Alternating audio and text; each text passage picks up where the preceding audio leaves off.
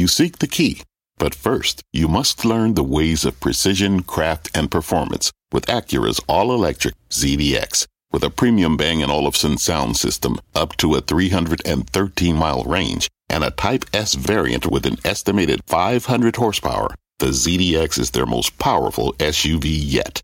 Unlock the energy when you visit Acura.com to order yours today. It's Jim Cramer here. You're listening to the opening bell of CNBC's Squawk on the Street. Don't miss a minute of the action.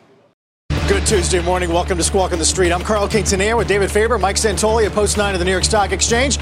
Kramer has the morning off. Coming off our first back-to-back S&P gains of the month, futures look to give a little bit back at the open as we await some of this week's high-profile inflation data, beginning with JOLTS in about an hour, 10-year 4.22. Our roadmap begins with, as we said, first back-to-back gain since July. Still on pace, though, for the worst month of the year.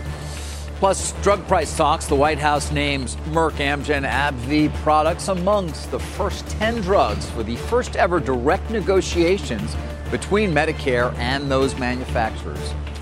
And Commerce Secretary Raimondo making her way to Shanghai this hour.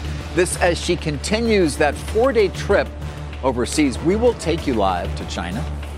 Let's begin with the markets as we start talking about the month of September. Yesterday, Mike, it was Sam Stovall who said, look out, it's the month where you're more often down than up. Although Bespoke now says when you're up double digits going into September for the year to date, not nearly as bad. Usually strength on some level begets further strength. I feel like we've been hyper focused on the seasonal stuff this year. It's worked. That's part of the reason. But we also peaked in the S&P 500 literally on July 31st. So it went right to script. There have been a bundle of years where you did have a week August followed by a week September. So it's not as if you get one or the other. That said, I think it's going to have to be about more than just the calendar and working off the rally that we had going through July. I was just looking at the valuation levels as well as the absolute market levels at the end of July. So the S&P 500 got up to the kind of peak for this rally of like 19.7 times forward earnings. Since then, market's down a few percent. Let's call it, 3.5% since the closing high. You've had the forward earnings forecast for the S&P 500 go up 2.5%. So it's moderated the valuation to like 18.5. Not cheap, but it's definitely, if you needed to come off the boil there, it has done so. 10-year treasuries over that span have gone from 395 to 422. So everything seems very rational. I think this 2-day rally we've got in the S&P, if nothing else, has prevented the market from looking like it's breaking down hard. There were some levels that maybe you didn't want to test below. So here we are. We're still stuck in the middle, still between catalysts, and still not cheap and didn't get super oversold. And the market, we got no panic, but who knows if you always need that.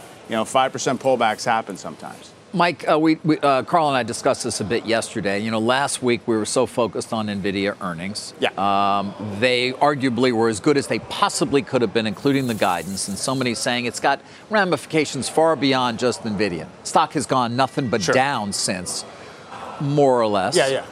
Anything to learn from that? Yeah, I think that the rule of thumb is worth heeding, that if you fail to go up on really good news, it shows you that the market had priced some good stuff in. You didn't have that extra lift. People were positioned for it. Maybe there's some, people willing to kind of sell into it. And certainly it looks like that outside of NVIDIA. If you look at where Microsoft and Apple are, they're in these little, 10% corrections off their highs. Nothing crazy, but I think even if the stocks don't immediately go up on good news, the news was still good. And that's why I think that the fundamental basis of what's going on, if you really believe the longer-term story and you believe the fact that everyone's ramping their earnings estimates for NVIDIA, it doesn't necessarily mean game over. It just means look, we pulled forward a lot of the excitement into those valuations, and now it maybe has to get worked off. Do you ever get a sense for the influence of enormous firms like D.E. Shaw, Citadel, Two Sigma, which I don't know what percentage of the volume on any given day they represent, but it has to be enormous, and whether their algorithms somehow are behind so many of these kinds of moves. I think you assume there are a huge amount of the short-term trading flow, I think. They are very catalyst oriented typically, and they're very like, we want to get to the second and third derivative indicator of where the market, where the fundamentals are going before somebody else. I don't think it's just pure trading the noise. It's actually looking for, like, these multi-manager hedge funds, you know what I mean? Like the pods, as they call them. Massive amounts like Millennial, of new AUM, of assets under management, massive amounts of volume. And I do think it's incredibly kind of this risk-conscious, high turnover, let's get to the smart trade before the other guy gets to the smart trade. I don't think I see it in the day-to-day in terms of... Yeah, I just wonder sometimes, because I think sometimes we fail to acknowledge just how incredibly influential I don't they mean can I don't see it. I don't see it thematically as being directionally relevant, as being something that's the tail wagging the dog. I see it as the faster version of the fast money that's trying to be smarter, and it might be a little more sophisticated and is willing to just also cut their losses and get out, and they reallocate capital toward what's working. So there's a little bit of a short-term self-reinforcing momentum flow, but I don't think you can actually discern it well enough to know if that's what the marginal buyer or seller is on a given moment. I do wonder whether or not you think there's the ingredients for another echo of an AI chase. You got the Journal today talking about market share battles between Microsoft and Google. We'll get Google next this week. You got ChatGPT for business, upgrade of Oracle today, which we'll get to. And then, who's really positive on this stuff is our friend Jim Cramer. Yeah, of course. Who says that NVIDIA, among others, are ready to run. Sure. The ingredients are absolutely there. It's the only multi-year growth story, open-ended, that you can really latch onto right now. That's pervasive. That's everywhere. I think it's between AI and the anti-obesity drugs in terms of what's going to change the world more, what's going to hurt more competitors that don't get on board or don't have an answer for it. I don't know how it plays in the near term in terms of if we're just going to wait for next earnings season.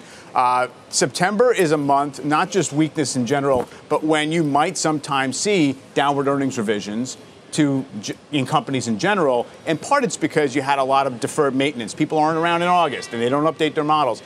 I don't know that the direction of revisions has to be very negative. We actually are firming up on the consensus, and I think AI is a piece of that. I just don't know how to quantify it. When it does come to the end use cases, of course, that is a key for the investment thesis behind NVIDIA, that you can't just keep buying the chips forever without actually getting some return at some point.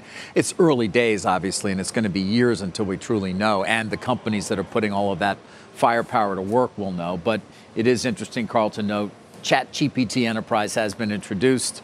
We'll see how it competes with, interestingly, Microsoft's Copilot, which is also a generative AI tool for the enterprise, $30 a month there.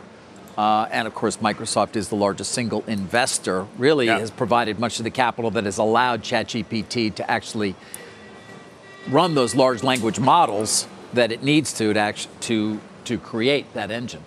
I mean, if you look at NVIDIA's chart, it's just mostly holding the gains. I mean, yes, it's trimming around the edges. It went above 500 for a little bit, but it's not a change. No, but the story. multiples come down, hasn't it, since last week? Because the numbers have gone up so much. Right. Yeah. Exactly. And so I almost think that the stock kind of going sideways as it has is registering that, background concern that this is not a replicable growth rate, that this is kind of a front-loaded build-out. Not saying it is, but I'm saying it's registering some of that, maybe we can't, extrapolate this earnings pace forever, but I think it's held in fine.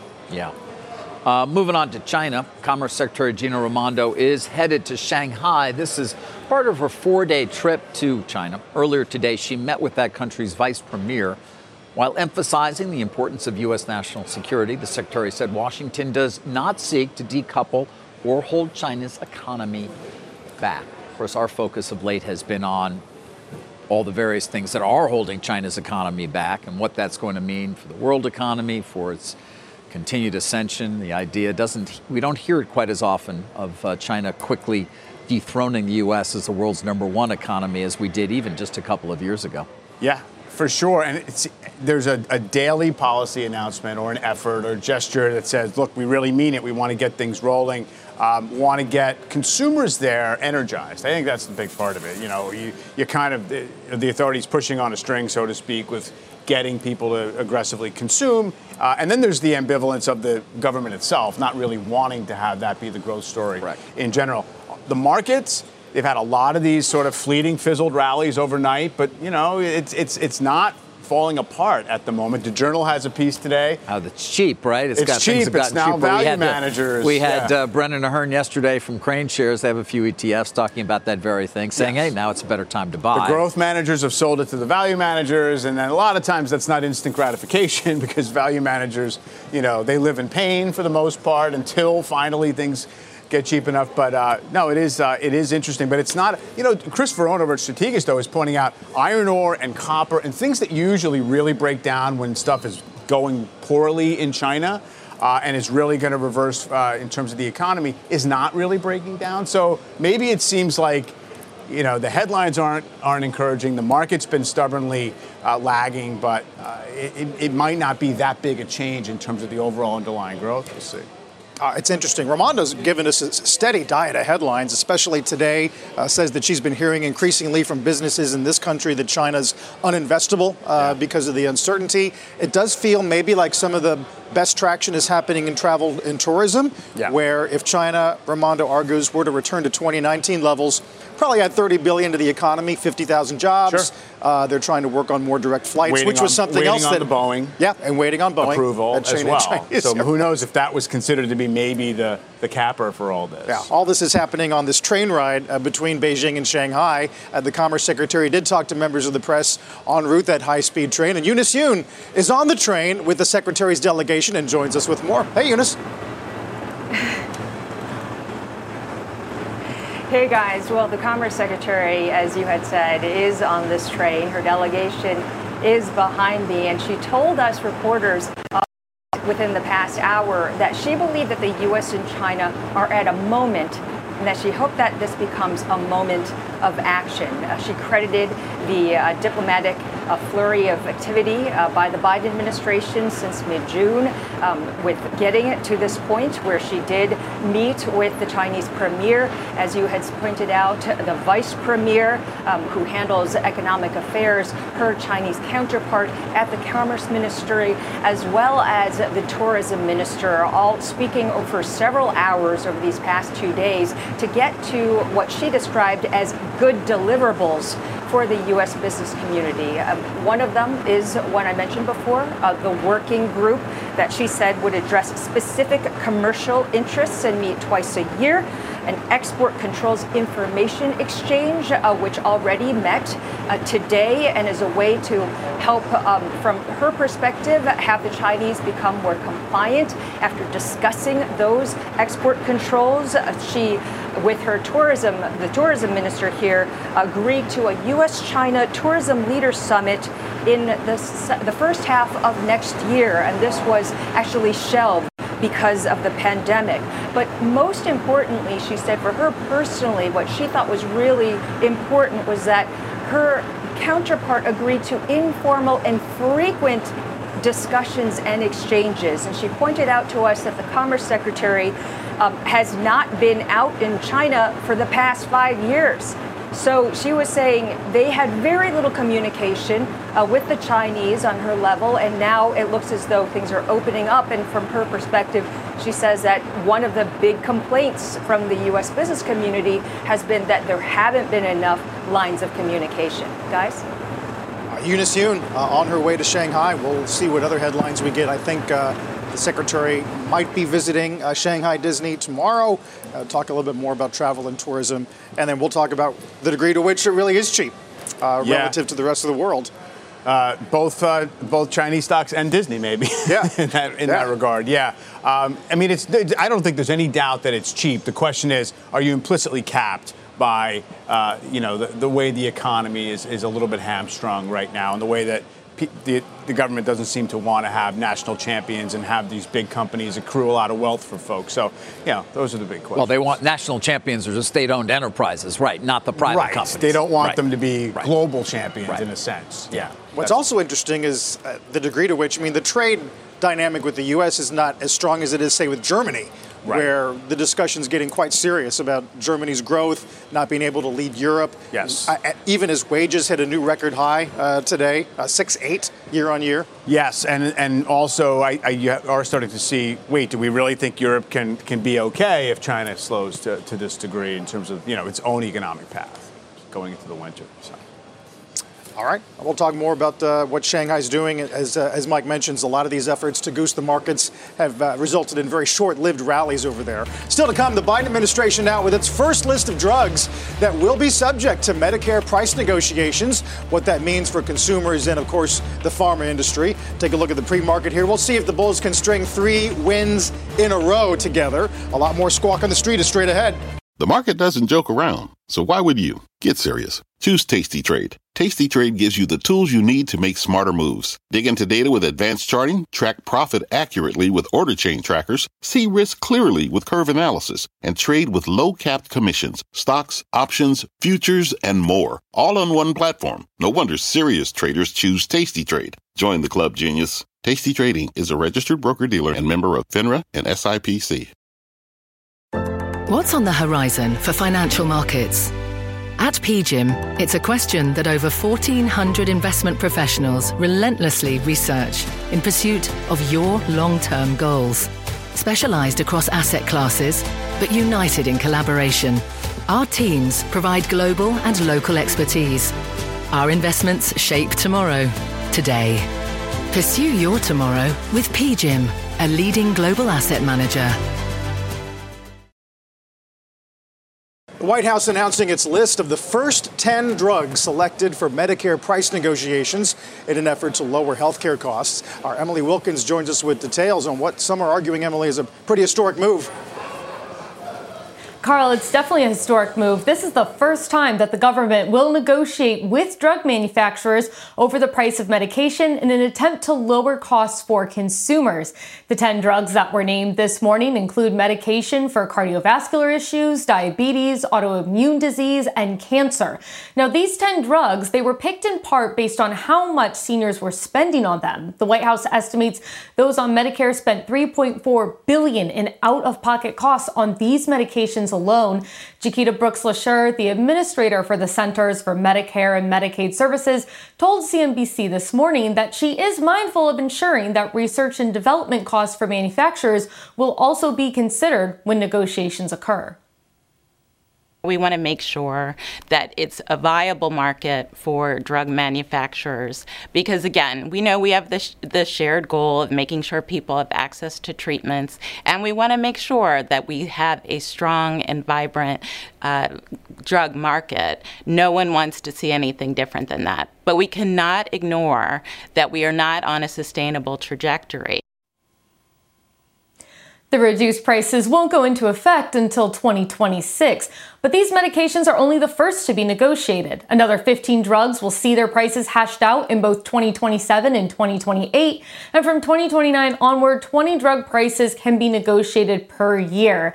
Drug manufacturers are pushing back against this change. A number of companies, including Johnson & Johnson and Merck, have already sued the government, claiming that the negotiations are unconstitutional. Back to you.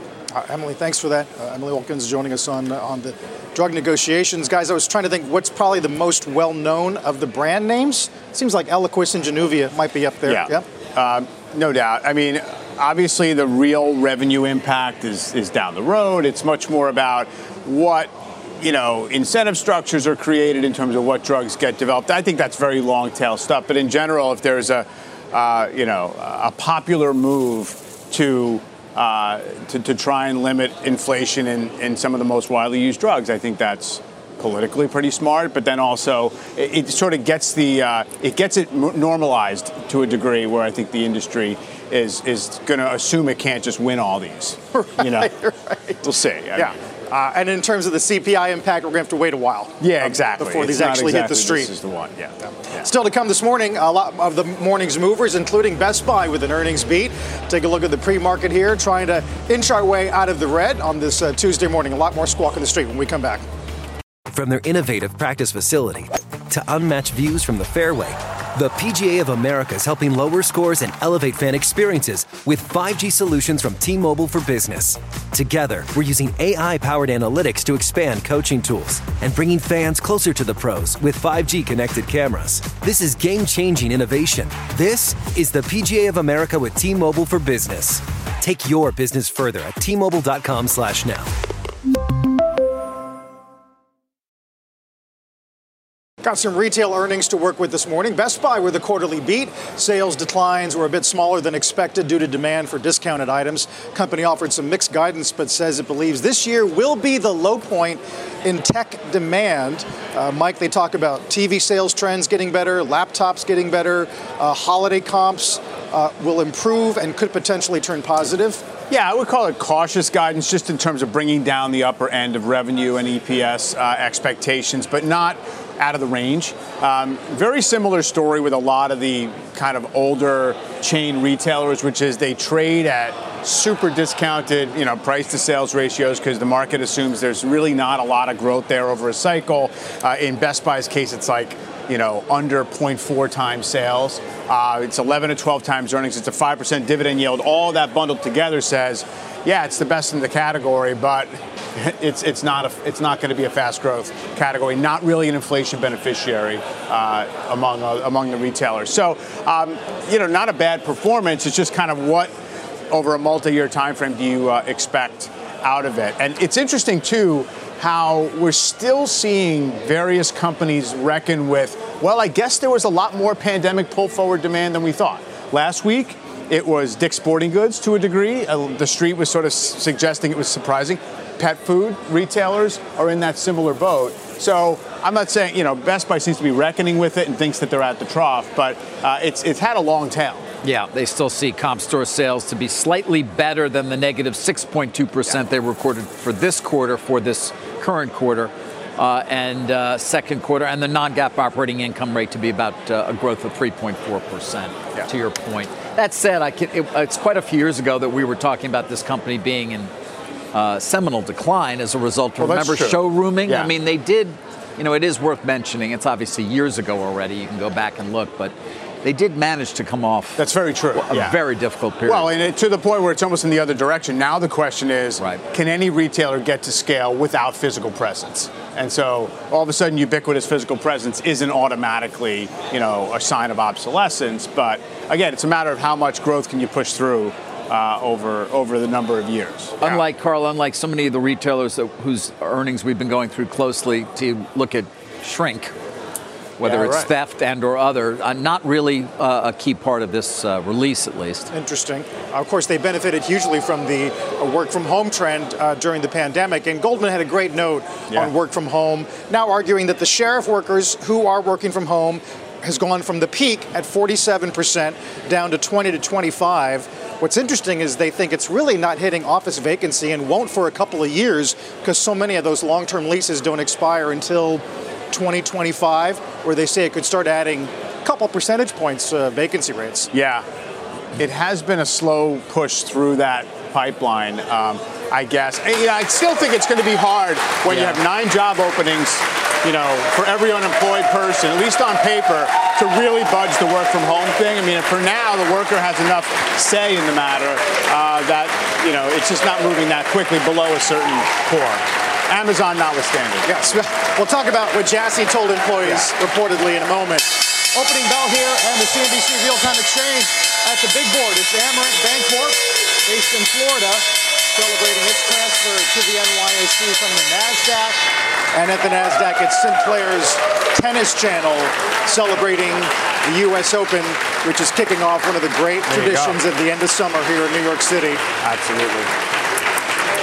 44.30. Support levels, Mike. Fundstrat argues that really 43.50-ish, 56 is the danger zone. That was the August low, essentially, from I think the 18th. So it was a week ago Friday, if I'm not mistaken, which was, in the 43.30-ish range, between 43 and 43.50. Gets you back to these sort of late June levels. That's before we got that blast off into July. Other stuff comes together around there. But for now, that's what I meant by markets avoided a breakdown. Now, what does it take to really prove something on the upside? It's not that much. Probably you'd start to build the case if we close above 44.60. 60-ish. That's where it looks like this downtrend line from the peak is coming in. So we're really arguing over small bits of territory at this point. Market is still in the range, and everything is in the range. I think that's something that has enabled the market to hang together, which is, yep, bond yields have definitely been eye-catching, but not definitively far above the late 2022 highs on the 10s. They're kind of hovering right near there right now. Yep, 2 years also near the highs, but not busting through. Oil prices similar, in retreat from a high end of the range in the mid to high 80s. Even the dollar has been on a very strong run. We all know the reasons. But again, it's like this 9-month range. It's kind of been capped. So I think that's one of the reasons we haven't had to really recalibrate cross-asset valuations and messages that much, even though we can still argue all day about why bonds have moved the way they've moved. Is it just about growth being better? Is it about supply? Is it about higher for longer from the Fed? Probably about all those things on some level.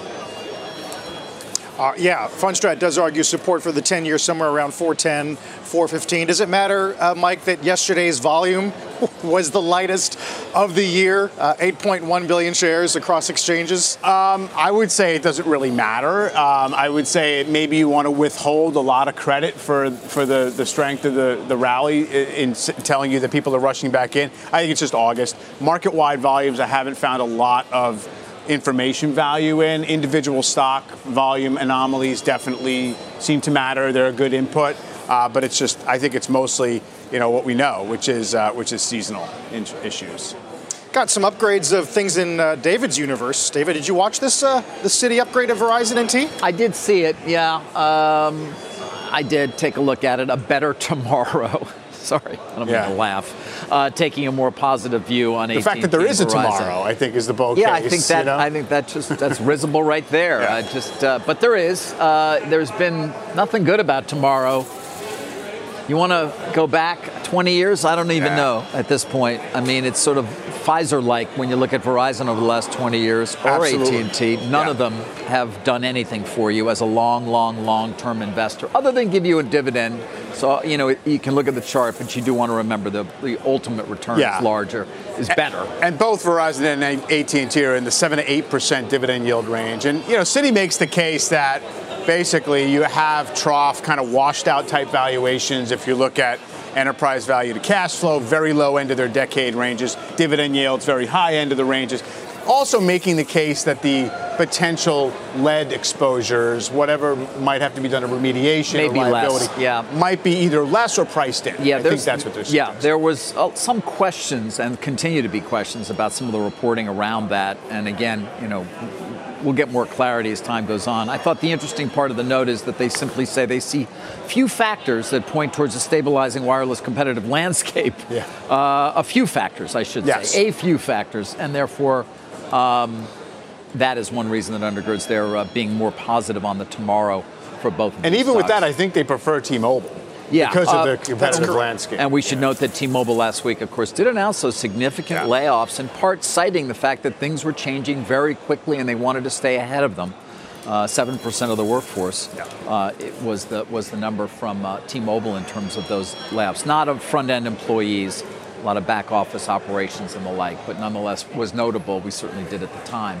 But yeah, T-Mobile's always seemingly the favorite. By the way, sometimes we forget, it's controlled by Deutsche Telekom. Yeah, right. Still worth mentioning.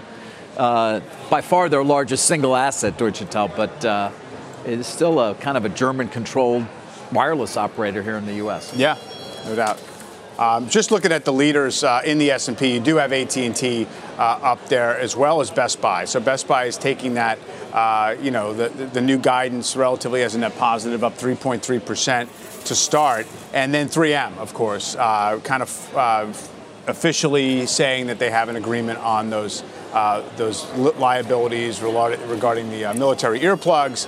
And that stock, again, it's another one that's been just really washed out relative to the group, hasn't participated at all in the upside of industrials. Kind of a lot of skepticism about the pure conglomerate model, but, maybe some catch up here as the stock is up another 2% today.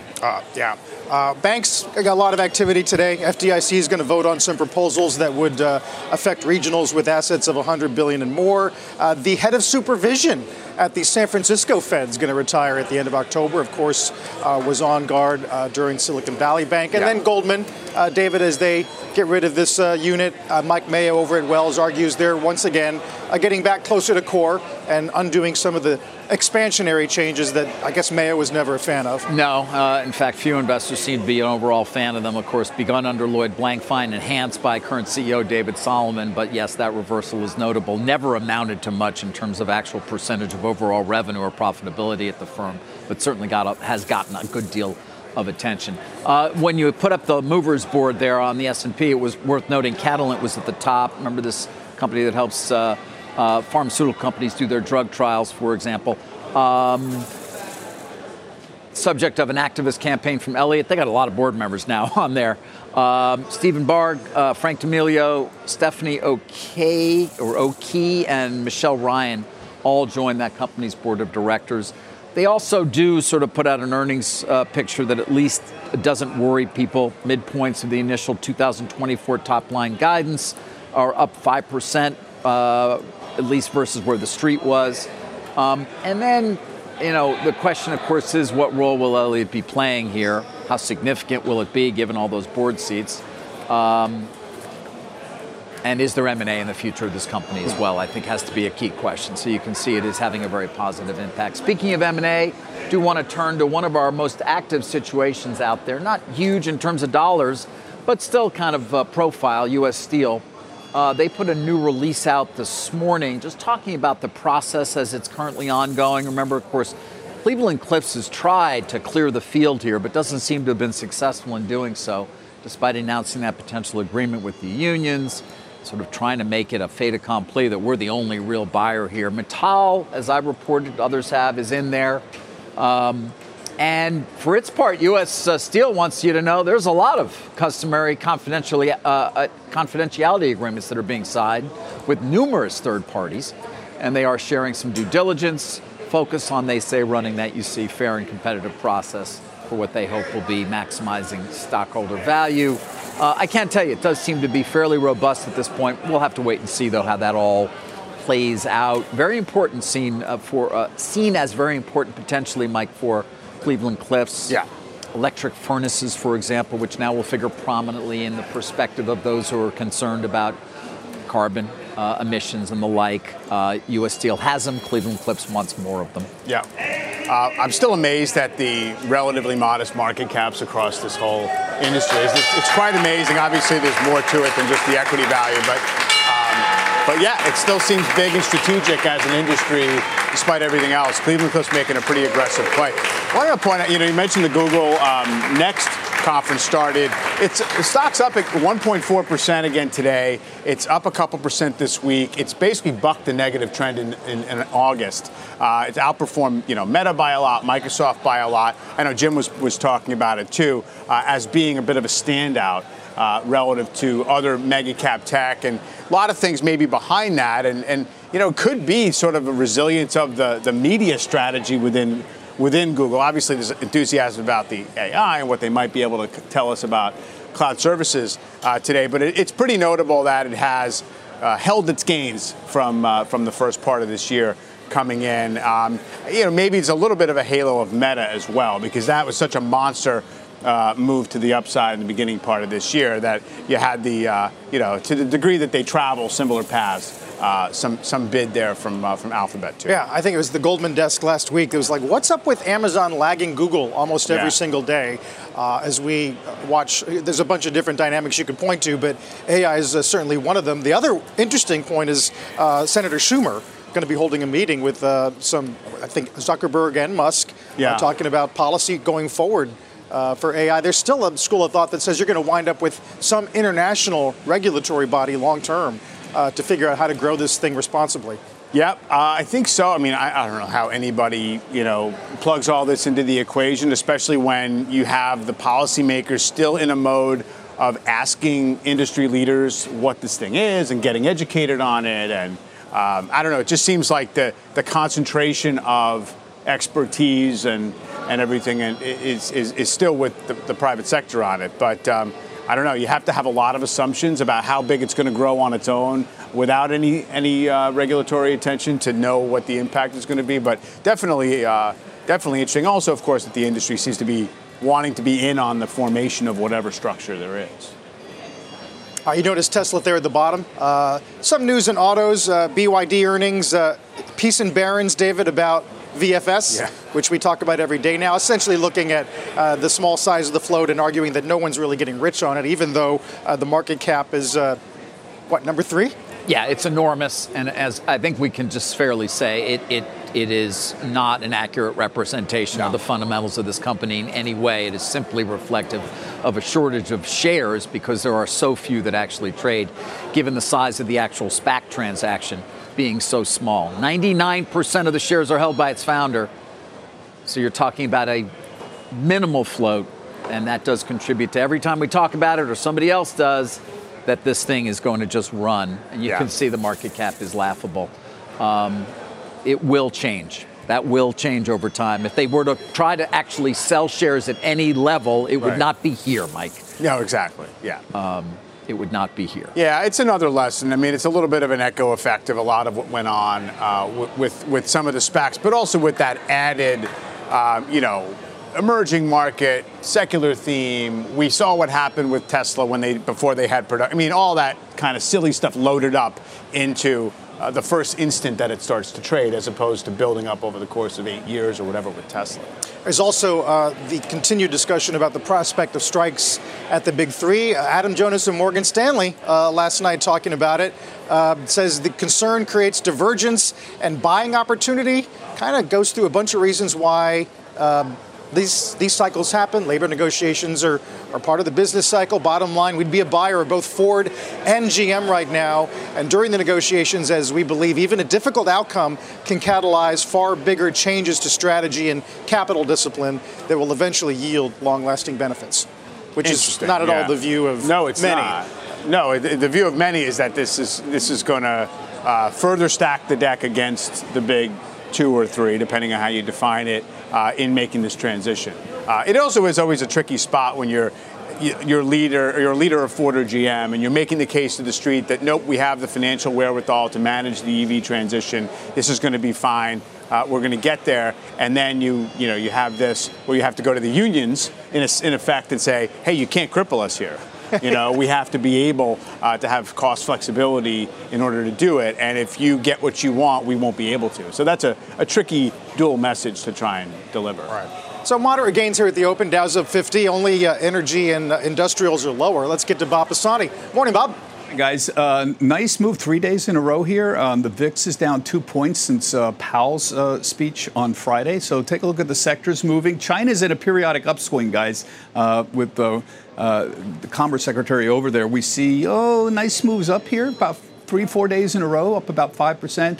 Tech's flat, banks flat, that's good. Communications up, that's because of AT&T and Verizon, that Citi upgrade. As for where we are on the month, it's really a tale of 2 different months. It's like first half of the month, the stocks were generally down because we had higher rates. The second half of the month, stocks are generally higher because we've had more stable rates. That's simply the way to look at things right now.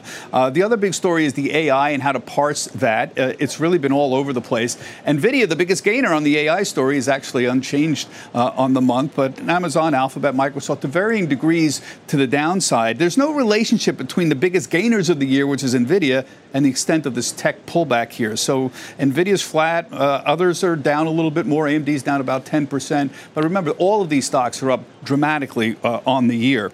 There is some AI tentacles in the broader markets. It's nice to see gainers this year in industrials and this month. Eaton and Ingersoll Rand have a good month. And to a certain extent, there's a little AI story here. Eaton's big in power management. That's significant. There's a lot of investment in enhancing labor productivity. Power management comes into that as part of an AI story. Ingersoll Rand is a big industrial compressor company, and they're positioned for. There's a reshoring story on there, but there's also increased investing in automation that's helping them. So a little bit of tentacles in AI. This big story, other than that, has been this money going into money market funds this year and treasuries for yield. I know David mentioned the Citi upgrade. I just think it's very amusing that we have dividend payouts that are huge in these stocks now, and we have an analyst coming out saying you could support the dividend payouts, despite the concerns, despite the lead cable issues that are out there. Just take a look at these dividends here for these names here. The biggest names, the three biggest names out there, Ultra, which is always in the top, AT&T, and Verizon. To give you some idea, Verizon paid 5% for years and years and years. In the last year, as the prices have dropped dramatically, there you go, 7.8%. That's a pretty high dividend to pay right now. Other than that, you typically get old school telecom, oil, and REITs out there. Look at what's appearing on the high dividend yield list for the first time in ages. Banks used to pay 3 to 4% dividend yields. That was very typical. Now, these guys are up there in 5, 6. KeyCorp is 7.5% dividend yield right now. So you want to talk about whether yields are safe right now. You can certainly talk about some of these banks and whether they're going to actually deal with that, these kinds of dividend yields. This hasn't happened in the past, guys. This is a characteristic of the bank drops that we saw in March and April. Other than that, the big story, we're going to wait for that JOLTS report at 10 o'clock Eastern time. Carl, back to you. All right, Bob. Yeah, that's going to be key, especially for bonds. We'll check that on our way out to break. We'll get JOLTS in about 15 minutes. Michael Barr speaks this afternoon, a 7-year note auction also on deck.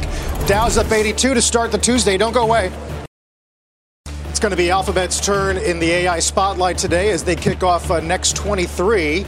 Google Cloud announcing some new customers, some new partners, some product innovations. Anything above 134.25 is going to be your new intraday high for the year. We'll pay close attention to that with the Dow up 80 this morning. And by the way, don't forget, it is back to school time on Mad Money.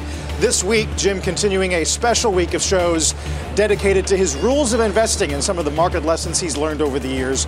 Tune in tonight, 6 p.m. Eastern Time. We're back in a moment.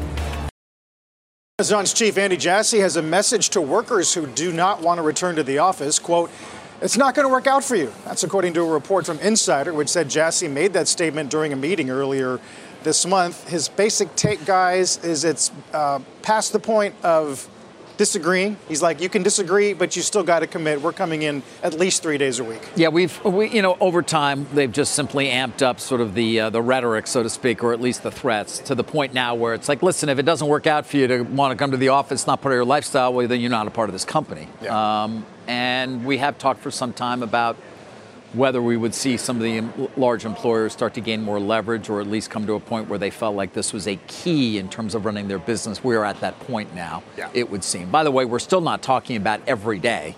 We're talking more likely 2 to 3 days a week. Yeah. Carl, you mentioned that Goldman Sachs study. What I loved about it was it references estimates of the productivity effects of work from home that range from a 19% drawdown on productivity to a 13% enhancement of productivity. So in other words, nobody has any idea still. It depends on how you measure it, what you're considering. If you're the employer, you just want it's the intangibles that are much harder to measure as well. The cultural attachment, how important is that? The chance meetings, the things that might occur as a result of being together that are, again, much harder to quantify. And or the well-being of the employees. I mean, I don't know if you guys seen it. Alphabet, Google's got their new headquarters. It's just about to open, I think, at St. John's Terminal. It's Washington Street, right on the river. It is gorgeous. Sure. I walked by it yesterday. It is beautiful. Why people would not want to go to the office is beyond me. I would love to be in the office if I didn't have a commute. Yeah, I mean, that's pretty much the line. It's rebelling against the travel. That said, guys, listen, we also focus, of course, on the continued decline of the office market, what that means for those who've been financing office buildings. And it is worth noting some charts from Moody's most recently that sort of keep a focus on matured office loans. The rate of matured office loans that are currently delinquent, that means not making a monthly debt service payment, that's up to 27.6%. And that is much higher than the comparable delinquency rate of 16.7% in the second quarter of 2023. So this is a continued problem and will be regardless of how many people return to the office, it would seem, in the near term. But it is interesting that it travels relatively slowly through the system as leases get repriced, banks try to come to terms, there's some recovery value. I don't know, it just seems like it's not a market seizing up type of issue. It's just a constant drag. Yes, it's a constant drag. It's unclear whether it's going to be a crisis. Yeah. Slow-moving train wreck. We'll see. Still circulating around 44.50 here. Dow's up almost 70 points. JOLTS after the break. You've been listening to the opening bell on CNBC's Squawk on the Street. All opinions expressed by the Squawk on the Street participants are solely their opinions and do not reflect the opinions of CNBC, NBC Universal, or their parent company or affiliates, and may have been previously disseminated by them on television, radio, internet, or another medium. You should not treat any opinion expressed on this podcast as a specific inducement to make a particular investment or follow a particular strategy, but only as an expression of an opinion. Such opinions are based upon information Squawk on the Street participants consider reliable, but neither CNBC nor its affiliates and or subsidiaries warrant its completeness or accuracy, and it should not be relied upon as such. To view the full Squawk on the Street disclaimer, please visit cnbc.com/Squawk on the Street disclaimer. From a flat tire in the city to a dead battery on a distant drive, AAA is partnering with T-Mobile for Business to accelerate response times and get more drivers back on the road fast. Our nationwide connectivity powers location telematics, so AAA's fleet can find stranded drivers quickly while being fully equipped with the in-vehicle tools to have answers when they get there. This is elevating the member experience. This is AAA with T-Mobile for Business. Take your business further at T-Mobile.com/now.